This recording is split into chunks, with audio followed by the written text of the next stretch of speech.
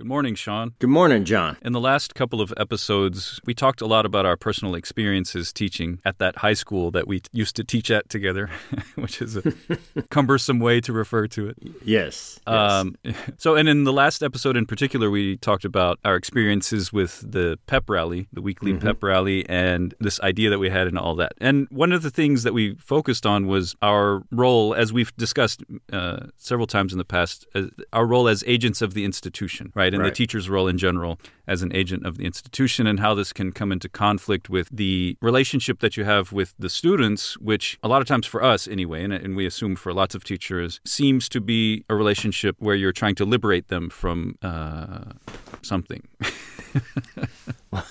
You're trying to liberate them, period, or at least recognize the potential of liberation, so that wherever they feel hampered, they can see that their agency is already present. It's not on the horizon. It's already present for them to explore and experiment with. Right, and in this we were sympathetic to Mr. Keating in Dead Poets Society, which we reviewed, and his effort at Welton Academy to liberate his students. And so this has been a recurring theme for us, right? And this one reason I think we bonded as teachers and colleagues was because we both felt pretty strongly about this, that the kind of default state that a student is in a conventional school, in a conventional education system, is not conducive to fulfilling their full potential as an individual in a lot of cases, and for different reasons. And I think what we also bonded on is that at its worst, it amplifies problems that a young person might already have. So, you expect a person to be experimenting with their agency anyway, and when the school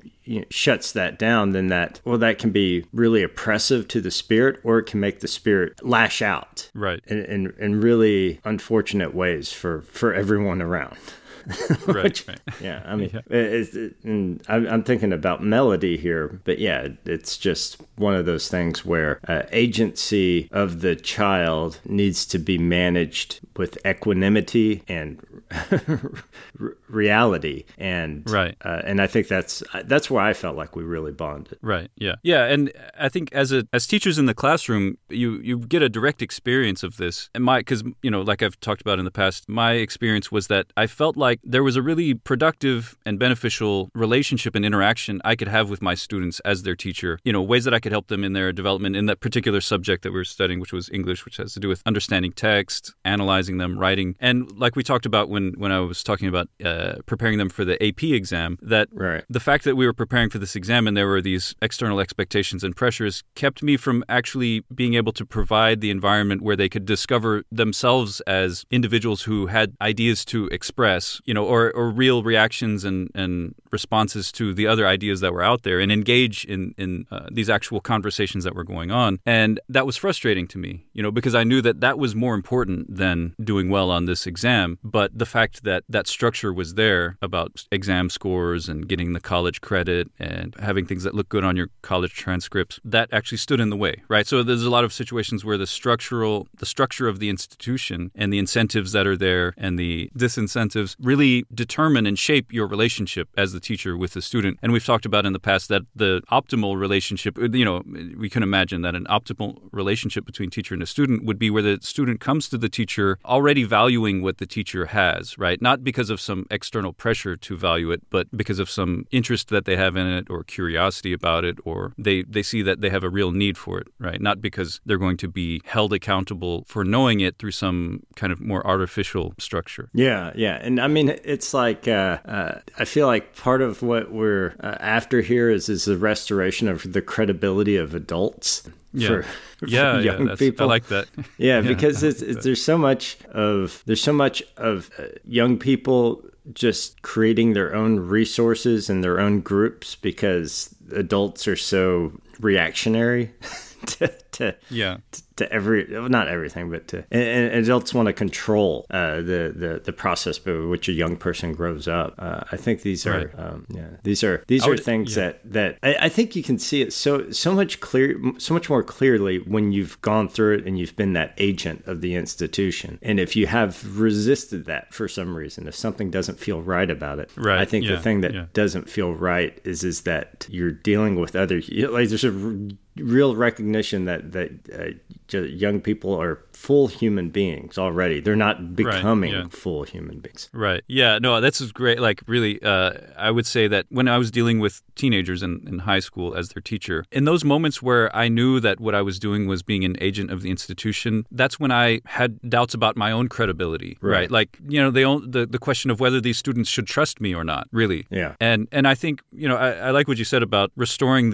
what did you say of adults restoring the credibility? The credibility, restoring the credibility of adults. And I think adults here are really, this even goes beyond the relationship between like young people and adults, because adults here are a stand-in for authority. And it's a restoration of the credibility of authority, really, in general. Yeah. Because I think my initial assumption and feeling is that authority is important, right? Like authority is not a bad thing. It's not a bad dynamic in society for some people or a person, for example, in a relationship to have some authority, right? Like someone who's more knowledgeable, more wise, who is able to understand the situation, the overall situation better. That person should be deferred to a lot of times when it comes to decision making and use of resources or whatever. So authority is a beneficial concept and idea and practice, recognizing authority. But what I always felt like is school ruins this. It basically makes you feel like that this very idea of authority is a corrupt idea. Well, I mean, when you say it ruins it, you mean like it ruins it from the standpoint of the child. It ruins it. As a what I teacher. mean by ruins it is its authority is a concept in human relationships that's beneficial, right? It has a potential benefit in the interactions between human beings. And so what I mean, but it relies on trust, right? It relies on some idea that this authority is not just a ruse for exploitation or oppression or injustice. But what school, I think at my most cynical moments, what I feel like is school teaches children that authority is an arbitrary imposition. It's an arbitrary wielding of power over others. Right. Yeah, and that it can be completely questioned and undermined without any examination, really, just because it's arbitrary. Right, that it's ethical. Yeah, this is like cheating, right? Yeah. Cheating is not a moral problem in a lot of cases. A student doesn't necessarily feel that they've been immoral by cheating. Right. If they feel that they're in a system that is unjust to them. Right. Yeah. And now I want to get to, right before we started recording, you had a kind of harrowing experience. which we kind of related to these themes. So I wanted to ask you about that, if you could talk about what happened to you. Well, I mean, the experience is not at all harrowing. You're talking... Trying to sell it here, Shaun. What? Oh, sell it? Yeah. So maybe...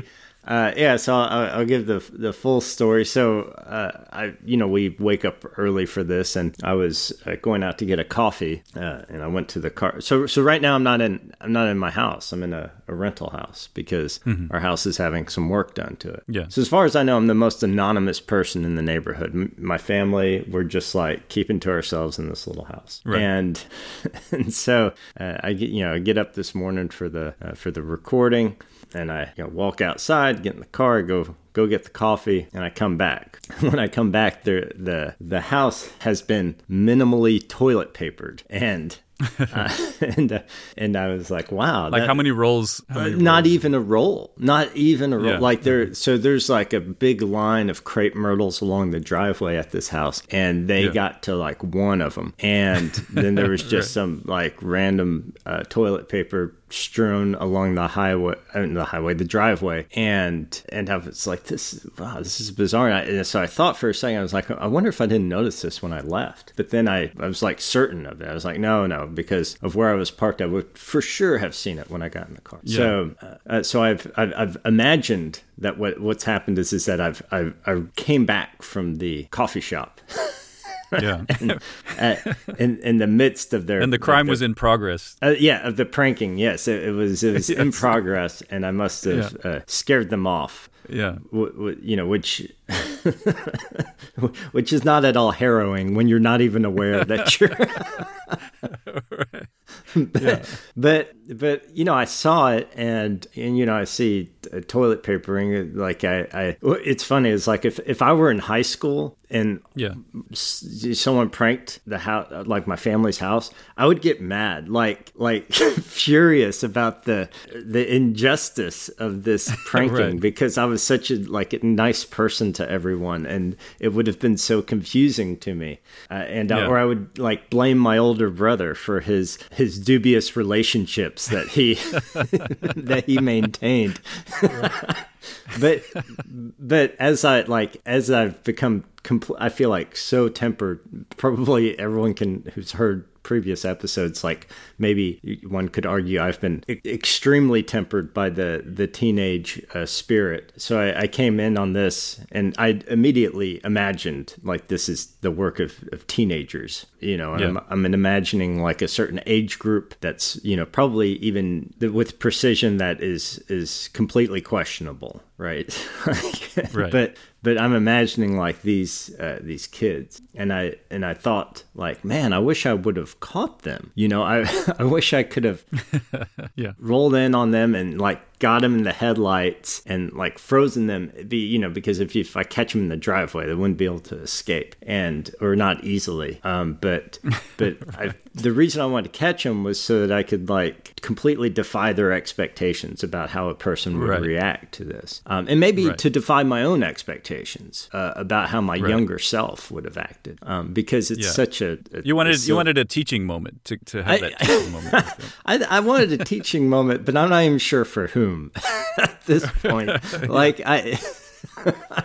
I think so much of what I do is I try to approach teenagers with an appreciation of their existence. Start with that and make that of high importance, and then get to my thing, whatever it is that I want to talk about. Yeah, right. But for sure, my imagined conversation would have been along the lines of do y'all even know who I am?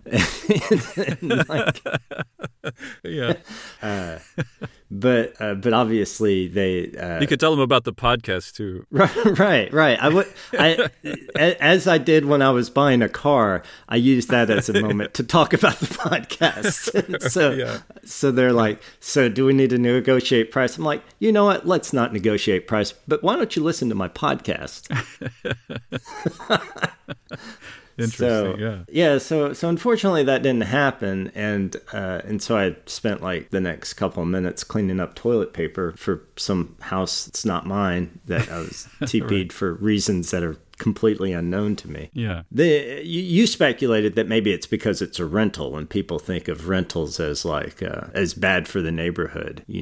Sure. Yeah, because it does say in the rental, it's sleeps 20, and it's a 2,000 square foot house. It's and there's beds everywhere. So right. So could be used as a party house or something. Right. Yeah. So I could understand that once you started putting that suspicion my way. But I'm sitting here thinking I'm an upstanding citizen of Dallas, and I got a nice little family. We keep to ourselves. Clean up the toilet paper before sunrise even.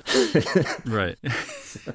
Yeah, but what was interesting, what we were talking about is that, and you alluded to, is that your impulse, or the fact that you felt you missed an opportunity to talk to these kids has a lot to do with the fact that you see that of your role as an educator, right? Right. That it kind of makes you approach these situations differently than a civilian would.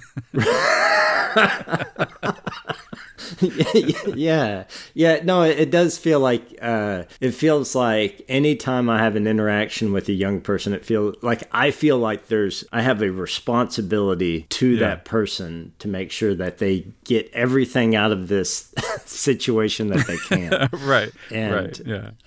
And so it's for sure it always goes right beyond the walls of the school, being a teacher. And I especially have been enjoyed I'm titled dean at my school, but students always call me the principal, which I feel like is like a bit of an elevation beyond what right.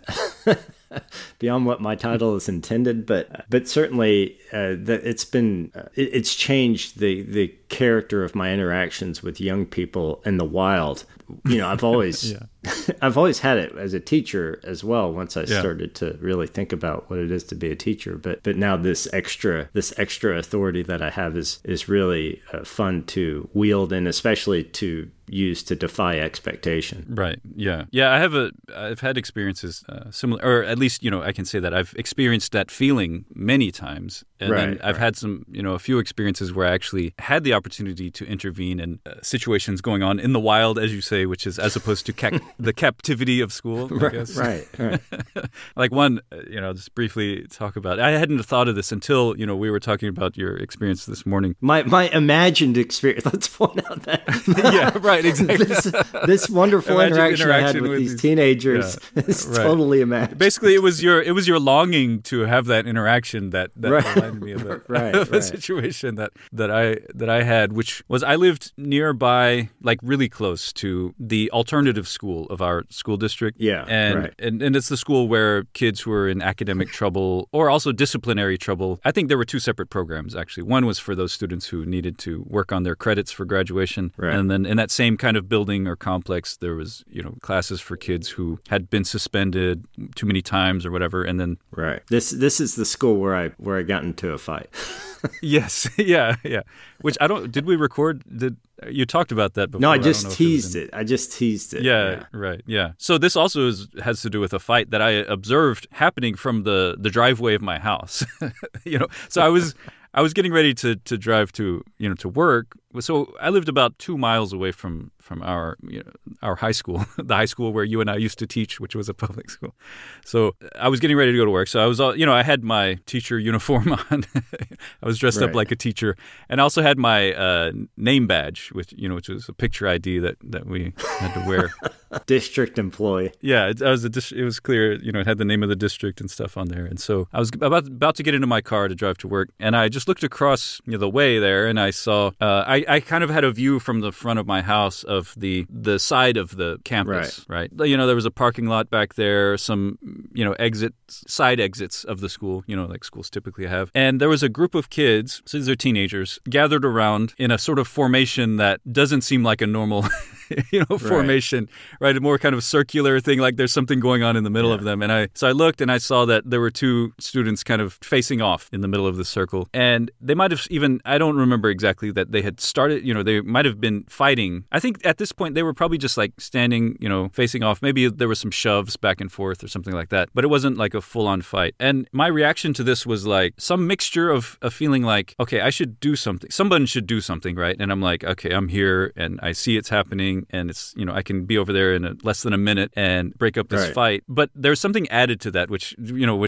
I was reminded of, was that I felt like I was the man for the job. Like I really felt like this was my moment, that I was fully equipped. So this was also at the height of my development as a teacher, where, I had passed the point of, I had gotten to the stage in my teaching and approach to students where I was seeking partnership with them in the classroom. I told them, I don't want to be a prison guard. I don't want to be someone who's just coming and using their charisma, which I don't have, to charm you. So I thought, really, this is a chance for me to apply my theories about interacting with unruly teenagers. And so I went over there, and it was pretty easy. I don't think they were that serious about fighting, because by the time I got over there, which took another, maybe 30, 40 seconds, they still hadn't started fighting. So I actually drove over there. So I parked, got out of my car, and I was like, hey. You drive into the middle of it? Yeah. Well, they were standing off to the side of the parking lot. And so, I don't remember what I said, but I said something like, hey, stop it or something. And they stopped. And, and then I told the group, I said, go to class or whatever. But I told the two guys who were about to fight, I was like, stay here. So, and then, my idea was I'm going to say something to, really transform these young men's lives. Right. And I don't think I really accomplished that, but I did.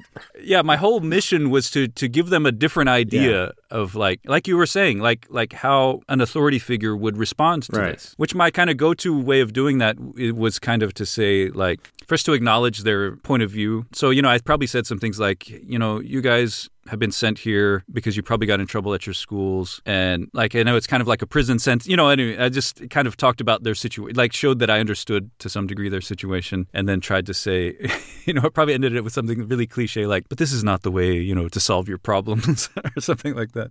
But yeah, the interesting thing about it was now when I look back on it is to what degree I was doing this as an agent of the institution and the school district, and how much I was empowered by that, and how much I was, doing it as how much I was doing it as someone who just had a personal or individual concern about it. Right. So anyway, yeah, it's just a really interesting dynamic. And if I weren't a teacher, I don't know. I may still have done the same thing, but I have a lot of reason to doubt that, because I don't think I would have developed an approach to this kind of situation. No, that's so tough. Like that's such an awkward position, and it was probably so weird for them to be called out by it. Like you. You'd be recognizable as a district employee, but they'd have no idea who you were. Right. Yeah. And yeah, those interactions never quite go like you imagine they could go. As you come rolling in as the enlightened teacher, like you're gonna all of a sudden in a moment deliver 100% credibility that they can trust you, and then you're going to be able to give them insight. Like the first, if you don't have the credibility, it's hard to say anything that they're going to even register as like not just a district employee trying to get them to behave. But like it's really this kind of fantasy of the what was the thing on TV, like the after school special, or like some kind of made for TV moment, right? Yeah. where you go in and have this like impact on these young people's lives. It's great, and it's a bold move too, and for sure I can say that like I understand that move. I would not have done that prior to being a teacher. Like I don't know if I would have done it if it wasn't my campus. I don't know. I think that's a weird one, because it's like there's already an authority. There's already a structure in place over there. And so I think I would have been pretty hesitant to put myself in the middle of another school's hierarchy. Right. Yeah. There was a moment where I wasn't sure, because I thought, what I think I told myself is I'm going to drive over there, and hopefully by the time I get there, someone would have intervened. Right. But if by the time I get over there, no one has seen that these kids are about to fight, and no one has tried to stop them, then because there were no adults, or teachers or employees of the school in sight at that time. So yeah, definitely. Like I was hoping, it wasn't like I was like I hope no one intervenes before I get there so I can be the one to do it. It wasn't like that.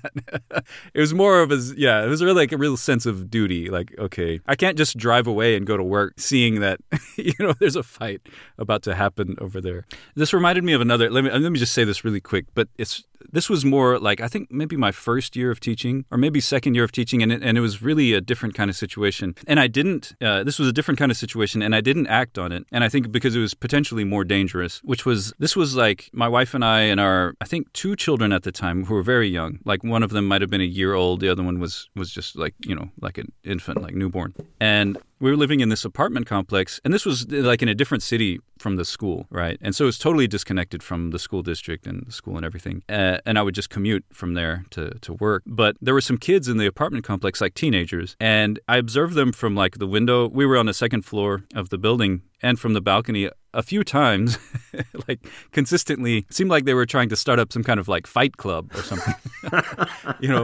Like they were out in the parking lot. There was like 3 or 4 of them, so it wasn't like the movie, But they were really like throwing serious punches at one another. But it I could tell it wasn't a serious fight, right? But they were actually fighting. So, but it wasn't like like a real disagreement or something. It was like for sport, okay? And so I saw that, and I thought like, but that emerging teacher self of me, like I think a non-teacher, like if I hadn't been a teacher, I wouldn't say like a non-teacher, but if I hadn't been a teacher, my thought would just be to call the police. Right, yeah. It's just like obvious. Right. But because I was a teacher and I had already started to kind of absorb some kind of image of myself as someone who has a responsibility to intervene with young people and affect their lives somehow, like I did consider like going down there and saying like, hey guys, this is not a good thing to do, kind of just like reason with them, right? Because I knew the approach wouldn't be to go down there and say, hey, stop it. Like that was not, that was not my place at all. But I thought like, let me go talk to them and help them realize how destructive this is, right? Now, I didn't do that. I don't think I called the police either. I think they kind of stopped. And so I was just like, okay, let's just wait and see, if they... if they really insist on this, But anyway, but that was, I think that was the first time that I said to you, like, I felt like I wasn't a civilian, right? Like if we compare, like there's teachers and then there's like regular citizens, civilians. And in this way, I think the other profession that I could imagine having this kind of reaction to that would be a cop, right? An off-duty police officer who would have much more right, and probably obligation to do something. And a teacher. And we should probably also point out that a police officer might also have a more an idea of how it could unfold badly, because we're sitting here talking about like I could have rolled up on the teenagers this morning and I could be like bleeding on the curb now. It's like we have this like we have this idealized vision of the interaction of like the teacher and the students. Which I'm sure a police officer would have some other scenarios imagined that would keep him safer. Right. Our approach is to express full vulnerability right away. Right. Yeah. Exactly. Because that's how we're going to gain the credibility we need to even be effective at all. Right. Because without that, like, we're no one, and that's what we understand. Right. Like, it's really funny. So I guess to make it clear, what's the connection between this and what we've been talking about is that this is related somehow, right? Like it's not, I haven't thought through this enough to say exactly how, but it's related to being an agent of the institution. It's like you're deputized somehow, right? With some kind of like responsibility and role and authority. But that's one aspect of it. But then another aspect of it is really that interest and desire to just on a personal level have, a positive effect on young people, right? Like a positive influence. And also, I think another thing that comes from it is this, and this is the more like self-centered or sort of like, let me just go with self-centered, but not in the normal, not in the meaning of selfish, but more like focusing on yourself, right? Aspect of it is like, I will, just confess that a lot of my motivation to do that is the feeling that if someone else does it, they won't do it the right way. Right. Including a police officer. Which is totally unfair. Really arrogant and like a type of hubris that maybe someone would say, like when you end up bleeding on the curb, maybe you got what you deserved for your being so naive and ignorant and idealistic. Right. Yeah, but this also points to. But this is where I think the broader restoration of credibility needs to come in, because there's so many times, and I never understood this comment, but I think I understand it in the context of this conversation. These people, and I know you've heard people say this, like, oh, I'm just not a teacher. Like, I can't do that. And I imagine thinking about this, they probably have a really vivid understanding of all of the things that are involved in being a teacher, not just imparting your expert knowledge to someone else, but all of these other things. And when you think about it in terms of these other things, like, there's a lot of people who I think rightly say, I'm just not a teacher. But it's always been frustrating to me, because I've always felt like, well, there's not like a trick. Right? All you have to be is like willing to do the thing that you're doing in front of young people who are interested in learning to do the thing. Right? So don't overthink it so much. But I imagine that it's because, they've gone through the experience of being in school. They get the sense of the deputized authority that is imparted on teachers, and they don't want any part of it, and exactly. Who can blame them?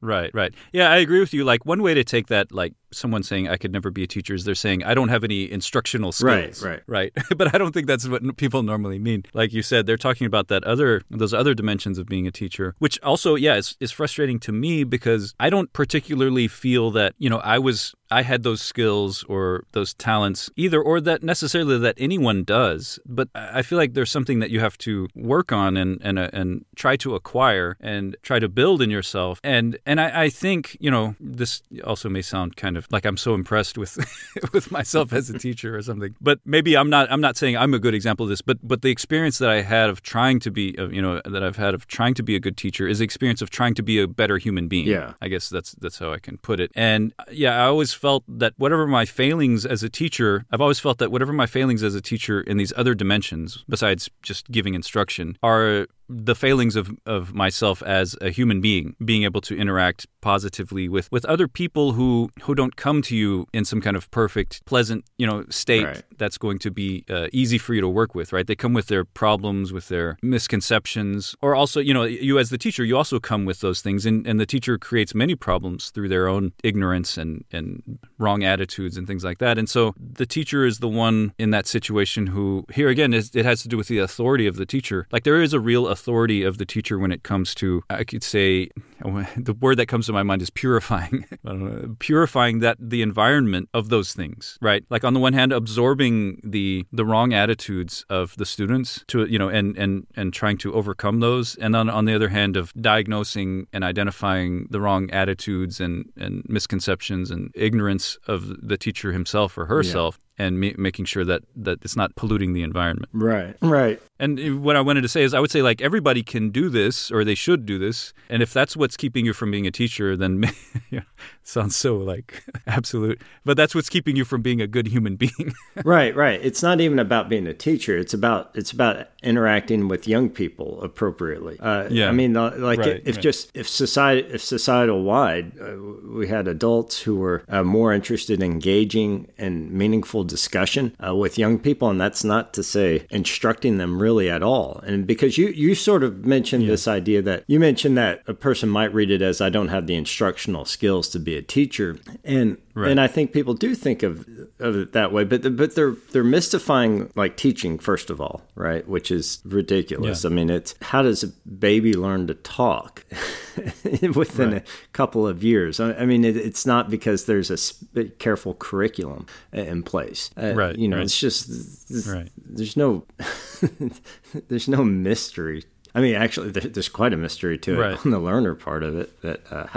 Right. It's not like some mysterious technique that's being employed by the teacher. Right. And so I think people are, sometimes referring to that. But when they're referring to that, I think what they're doing is they're creating this space in society where there's certain people who interact with young people, and then they don't have to. Right. Yeah. And what it does, I think, is and then what you see, and this happened, oh my God, I'm going to go on a bit of a soapbox. And you get the people who come in as like full-grown professional success stories who are like, time for me to go teach.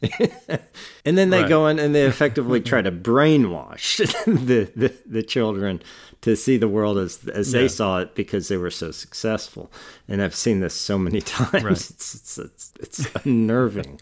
But and so it's like they're like, oh, okay, I guess I should be a teacher because I'm so successful. I should give back to the community. And then they come in with like these massively biased political views or these really simplified ideas on the world. And it's like, these are things that are happening because people see young people as, well, one, you can certainly brainwash someone, but they don't see that. A lot of times people don't see it that way. But it's because there hasn't been a meaningful relationship built up to them. Like, these young people have perspectives and they have thoughts about the world unfolding in front of them. Yeah, I agree. Like, I would put it like that a teacher, right? And this is those three styles of teacher that I would introduce to my class really gets to this too, because these three, I said that there's one who charms, one who, controls the students through charming, one who controls the students through threats of force, or bribes. So basically through force. And then the third model that I would propose to them is a partnership. Right. And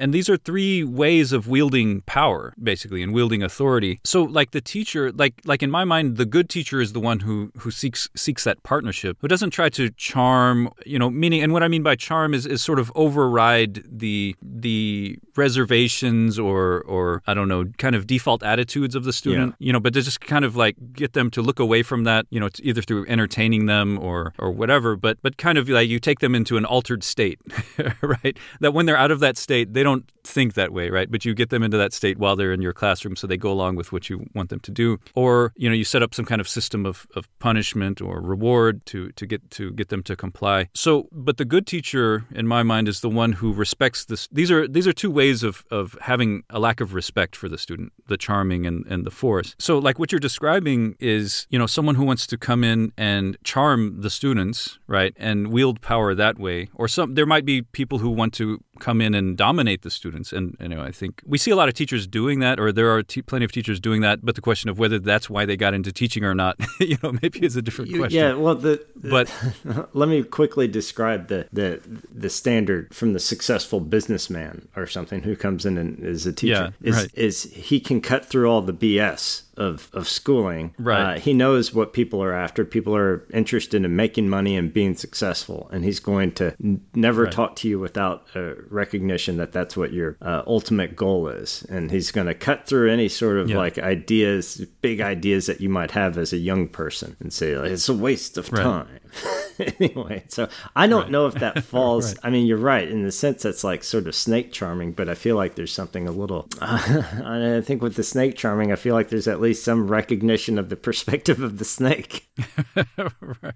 Yeah. Well, what it is like, I don't know. The way I see it is getting the snake out of its, I can see how, because I would say like getting the snake to act in an unnatural way, a way that's not natural to the snake. But yeah, I could see that from this teacher's point of view, he's actually bringing out the most natural behavior in the students or something like that. That's what he thinks. I think you're right. But it's still natural for the snake to just bite the person that's messing with them. Right. Yeah.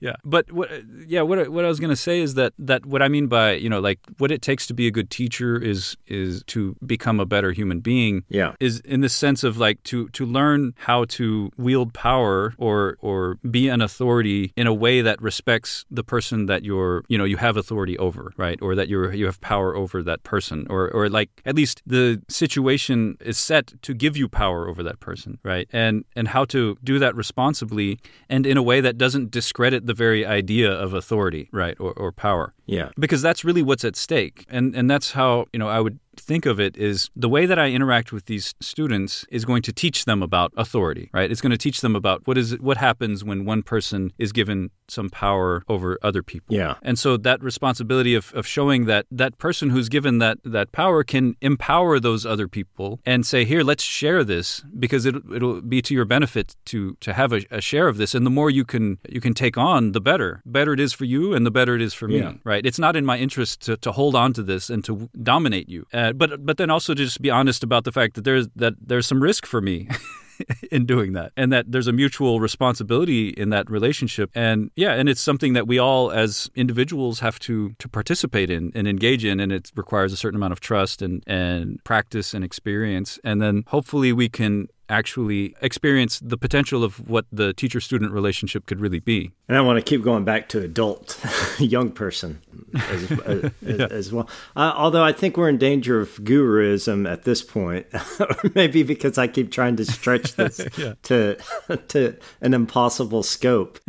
But I'm 100% with you. But I mean, the alternative. So I mean, exploring the alternative a little is to presume that what's best for these young people and that they don't know what's best for them and that they would be at a loss without your authority and that if that authority is not very firm and clear about what it's doing, then the young person is certainly lost in society. Well, I agree with the first part of that, which is that the young people do need the older person. Yes, they do need someone to help them. They do. Right. Yeah, that's for sure. Yeah. Yeah. But and they know that too, right? Like everyone knows that. Everyone it's built knows in. that. I agree. It's built in. Yeah. So the question is, what is that adult going to do with this? And it's funny too, because like if you think about like the standard way of people talking about young people right now, which it's like there's sympathy in it. It's like, I can't believe, what would I have done if I had had a phone, growing up? Like, I can't imagine the world that these kids are growing up in. And so there's a recognition of like this basically alien experience of youth for the adult, which none of us can imagine we can imagine, I'm sorry, I shouldn't say none of us can imagine, but none of us have experienced it in such a way as they have.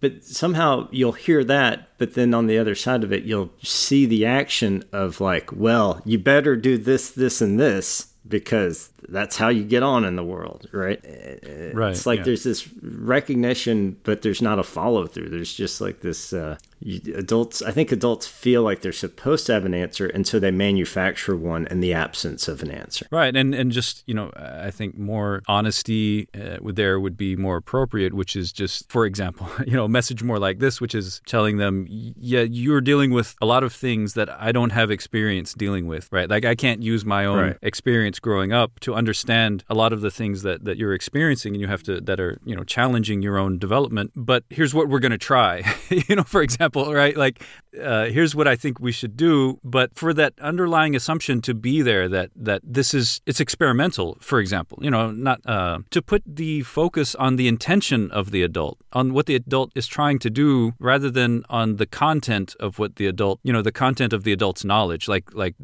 as if they know the answers. Right. And I would say the same thing about schools. Like one thing that frustrates me in education is that I've been told, that one of the worst messages that you can give as a school is the idea that you're experimenting. Right. Yeah. And because parents will take that as, so my child is just a guinea pig for your experiment. Right. What if your your hypothesis is a complete failure? But I guess the reason that appeals to me, that level of transparency appeals to me, is because that's what it really is. And like if you don't start with an acknowledgement and a clear understanding of what's really going on, then you're not going to have any useful expectations about the result, right? And it's not to say, experimenting in some kind of, as if you have nothing to go on, right? You have no reason to have the hypothesis that you have. Right. But that's still the idea is that you don't, a school doesn't know for sure that the way it's doing things is going to, lead to the maximum amount of success or potential for the students. Just if, at the very least, for this very reason, if a school has been doing things a certain way for 100 years, like Welton Academy and Dead Poets Society, right? That doesn't mean that same way is going to work right now. Yeah. Because the conditions are changing, right? Like you just mentioned, and so the hubris, again, to bring it back to that idea of an institution to say, like, we know the way to do it because this is how we've been doing it, or, such and such really successful school is doing it this way, and when it's a kind of concrete method and curriculum, like everything about it, when they say, like, we know how to do it, it's not talking about, an experimental approach, right? Like, we know that to be successful, you have to experiment, right? Like, no, it's not saying that. It's saying, like, we've experimented, we've come to these conclusions, this is how you do it, and we will be successful, right? This is a lie, or it's at least deceptive. Yeah, and then it's like there's, it makes it sound like there's no consistency. But obviously, there's some predictable patterns. But right. It is, the human spirit is being constantly, well, first of all, there's so many manifestations of a person's individuality. I mean, you're always having to account for that, and then the context is constantly changing. So I think a lot of it, in terms of the hypothesis, it's even hard to articulate at times. As what exactly is the experiment? Yeah. Well, I would get pretty uncomfortable with answering that clearly, except to say that, like, well, the experiment is to trust that the child has a better sense of understanding how he or she will succeed. Right. Or like you say, we assume these principles, right? Like this some set of principles, and the experiment is that we're hypothesizing that this is the way to apply these principles. Right. Yeah. But it's there's so many unknowns, and I guess that's why I would prefer to emphasize, like, the credibility of the school or the educator or the teacher should be in their philosophy or their, like, statement of their approach and intention of like, this is what I'm going for. Like, this is what I'm trying to do. For me, I guess for me as a parent, if I have a teacher for my child that says, I use this method, right? Then I'm like, okay, whatever, like, maybe that'll work. Maybe it won't. But if they say, this is my philosophy on teaching, like this is my approach to it. This is what I think, an education can result in. It has this potential. And this year I'm going to try this, and see if it's possible to achieve that. Then that's something I could, think is a worthwhile thing to participate in. Yeah. Right. And a good thing for my child to experience. Yeah. I mean, that just might be a personal preference of mine. No, but I think that's inspiring for people. I mean, it's just, and the nice thing is that parents, like however cynical life might make a person, parents, the place where they oftentimes reserve quite a bit of belief is for their kids.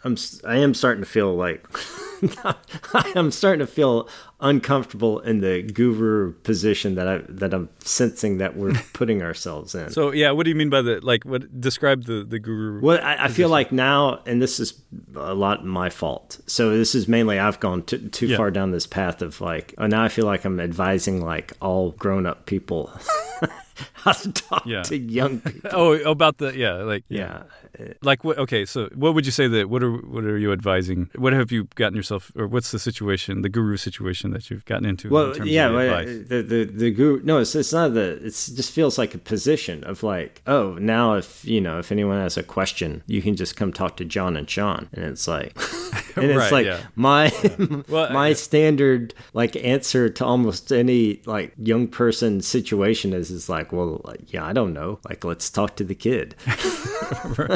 Right. Yeah, exactly. Yeah, I think that's not a guru. It is, I guess, in the sense of like. Yeah, but then once I've run into plenty of young people who defy my expectations everywhere, and I can't figure out where to latch on, where to build a relationship. Yeah, so that's what I'm saying. It just feels like I feel like I'm walking down this path as though I've found this path to total success. Yeah. Right. Yeah. No. Yeah. We should clarify that that's not where we're. I'm not. I think there is some success that I would claim, or some understanding that I would claim to have gained, and I would recommend to other people to consider. Right. I wouldn't say like it's like absolutely or whatever, but I'm sure enough about it to recommend it to people, which is that the simple kinds of solutions that are normally proposed for problems that kids are having, like when it comes to education, stuff like that. Of course, there's lots of problems that kids can have, but when it comes to things that are related to school and learning and all that, when it comes to those things that a focus on the young people as human beings, who need agency just like other human beings need agency, who, like, I guess maybe I put it this way, is that look at yourself and your own experiences and see to what degree do you like being controlled, right? Or like if someone is micromanaging you or whatever, how good is that for you? How good is that for your productivity and your flourishing and your self-efficacy and self-actualization? Right. And if your answer is like it's not very good, then the same thing applies to that young person. Yeah. Right. They're not different. I guess that's my theory. is young people are not essentially different when it comes to these things. Sure, they have less knowledge, they have less experience. There's lots, maybe emotionally and socially they're less developed, whatever that means exactly. Physically, they're definitely less developed. So they're not the same as adults, but to a much greater degree than we normally give credit for, they are the same as adults in the sense of they know that they're individuals. They know that they're living a life, and they know that there's something unproductive about being controlled. From their point of view, there's something like it's not helpful about that. Yeah, right. Yeah, for sure. Yeah, it is funny how we lose sight of that with young people. Just imagining, what would work for you in this situation. Right. I mean, and it happens. I think because culturally it's so, I think, widespread to just be corrective without sensitivity to the perspective of the young person. I mean, I find myself, and I think it's also like it's it's a regression to like least amount of energy required. So, even after these years in education, I find myself, and in fact, I find it easier now to be lazy, I guess, because I'm older. like I'm getting closer to death. And so I'm trying to conserve some energy. And I feel like, well, the easiest thing to do is to just I'll just suspend this student, and I'm not going to think about it. Right. Like move towards seeing the world as, or your choices as less complicated rather than more complicated. Right. Yeah. Exactly. I think there has to be a real resistance to that. Yeah. It wears you out. Yeah. It's like tiring, just like any hard work. It is. Yeah. It is. And I've been so tired this year with COVID and all that. I've just been telling the kids. I don't know if this is a good idea or not. I mean, y'all. I'm glad y'all are excited to be here, but I'm so tired, guys. I can't even No, I think that. Yeah, I think that's fine. But there's definitely a lot of educators who would tell you that that's a mistake. Yeah. I think you have to be careful about how honest you are, for sure. I think the COVID year has forced everyone to realize how complicated things are, and so then the fallback position is, well, now I want to go to simpler things. Now if a situation arises, I want to fall back on these simple solutions, which because I'm already maxed out on the complexity of the educational environment. Right. Yeah. But I just want to. I don't know. This might just start another topic that we have to continue later on. But I think the people who would criticize you for being that honest about I'm tired and I'm feeling unmotivated and things like that, to the people who you're leading, they would say that this is this is not good leadership. Is what they might say. And I think this is my opinion, which I may change later on. But I think that conception of leadership is based on the idea of you're leading people who need you to provide the energy, right, for the work that they're going to do. And that's the typical model of the classroom, right? The teacher, either through inspiration or through threats or promises of reward or whatever, some way injects some energy or motivation into the students, gives them a reason, helps them have a reason to go forward with the work that they have to do. Which, of course, there are some situations where a leader needs to do that. Like if the rest of the group are demoralized, they're giving up, they're losing hope and things like that. But at the same time, you can imagine, for me, it's really clear that there's a power in the leader saying, look, I'm not going to try to make you do this, right? Because that's another way of taking what, that level of honesty, right? Right?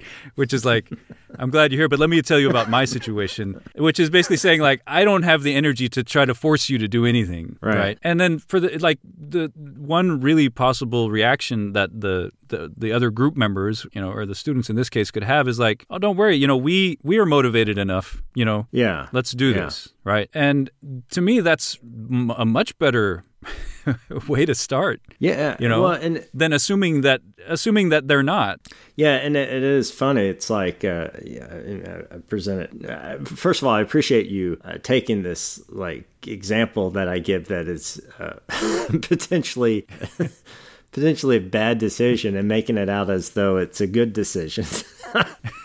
Yeah, but for sure, it's so helpful when you get a group of students who are just excited to be there. They're just we're just happy to be here. You're oh, well, okay, right, yeah.